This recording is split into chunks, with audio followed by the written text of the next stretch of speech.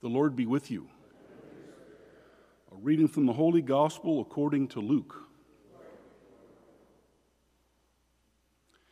Jesus went up to the mountain to pray, and he spent the night in prayer to God. When day came, he called his disciples to himself, and from them he chose 12, whom he also named apostles: Simon, who he named Peter, and his brother Andrew; James, John, Philip, Bartholomew, Matthew, Thomas, James the son of Alphaeus, Simon, who is called a zealot, and Judas the son of James, and Judas Iscariot, who became a traitor. The Gospel of the Lord.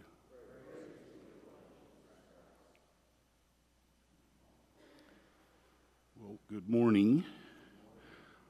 As Father Mike mentioned, so this celebration is for St. Simon and St. Jude, both apostles, and really the reading is from the, not our normal daily readings, as you probably found out as we went through this, but from the celebration of their feast.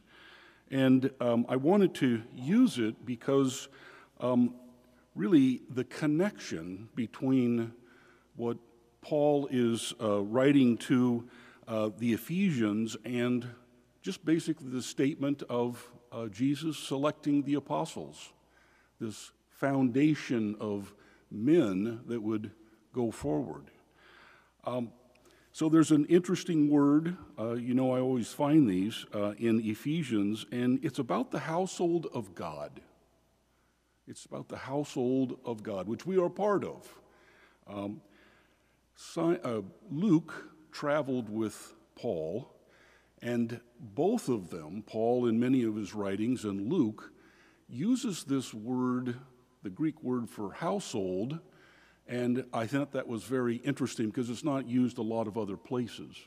So they have a really focus on that. And Paul uses it throughout the letter of Ephesians, not just household, but the administration of the household. So when I was doing a little research on this, I found that this Greek word, it's oikonomia.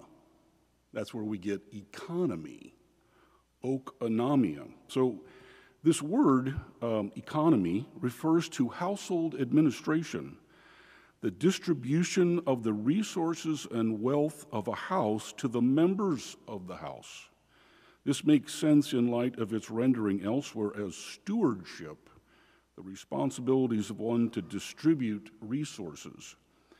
Well, and I'm sure you read through your catechism all the time, but if you go to paragraph 236, where we're talking about the Trinity, there's an interesting paragraph, and it goes back to the fathers of the early church.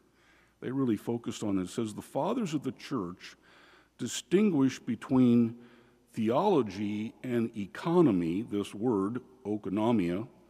Theology refers to the mystery of God's inmost life within the Blessed Trinity, and economy to all the works by which God reveals himself and communicates his life. Through the economy, the theology is revealed to us, and conversely, the theology illuminates the whole economy. So God's works reveal who he is in himself, and the mystery of this inmost being enlightens our understanding of all his works. So the analogy is ourselves. The more we know a person, the more we understand them. So when we see their works, we understand them better. And so that's what's happening in this economy and theology. The more we see God's works, the better we understand him, and the more we understand him, the better we see his works. Now, a little more research reveals that a steward dispenses, an economy is an arrangement for dispensing.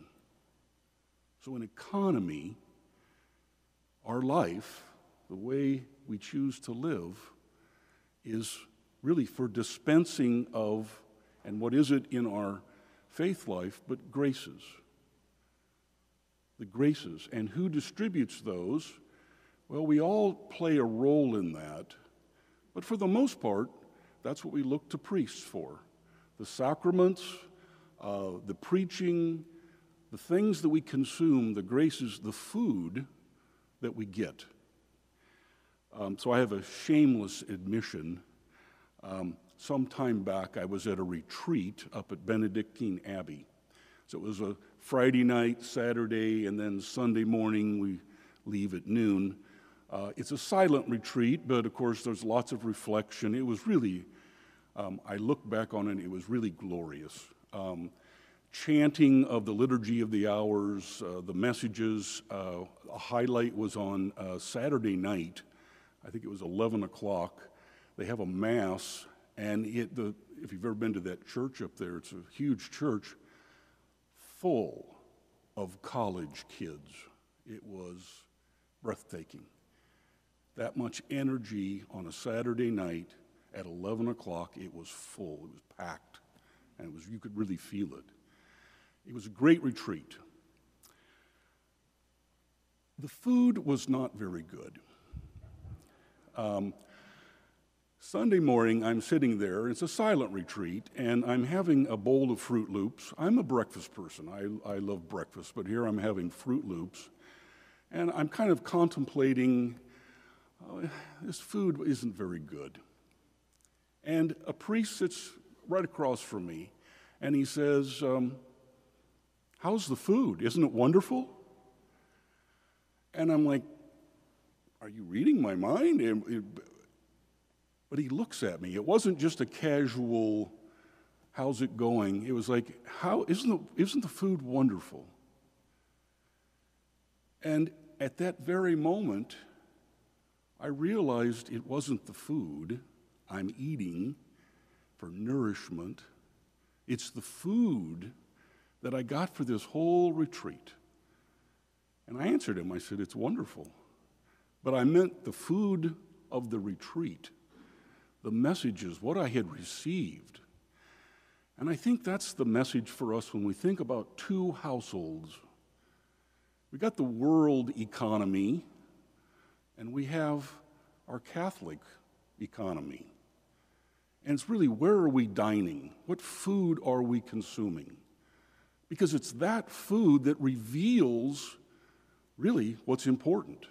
It's either the world, which is it's not good theology, or it's our faith life, and that is excellent theology.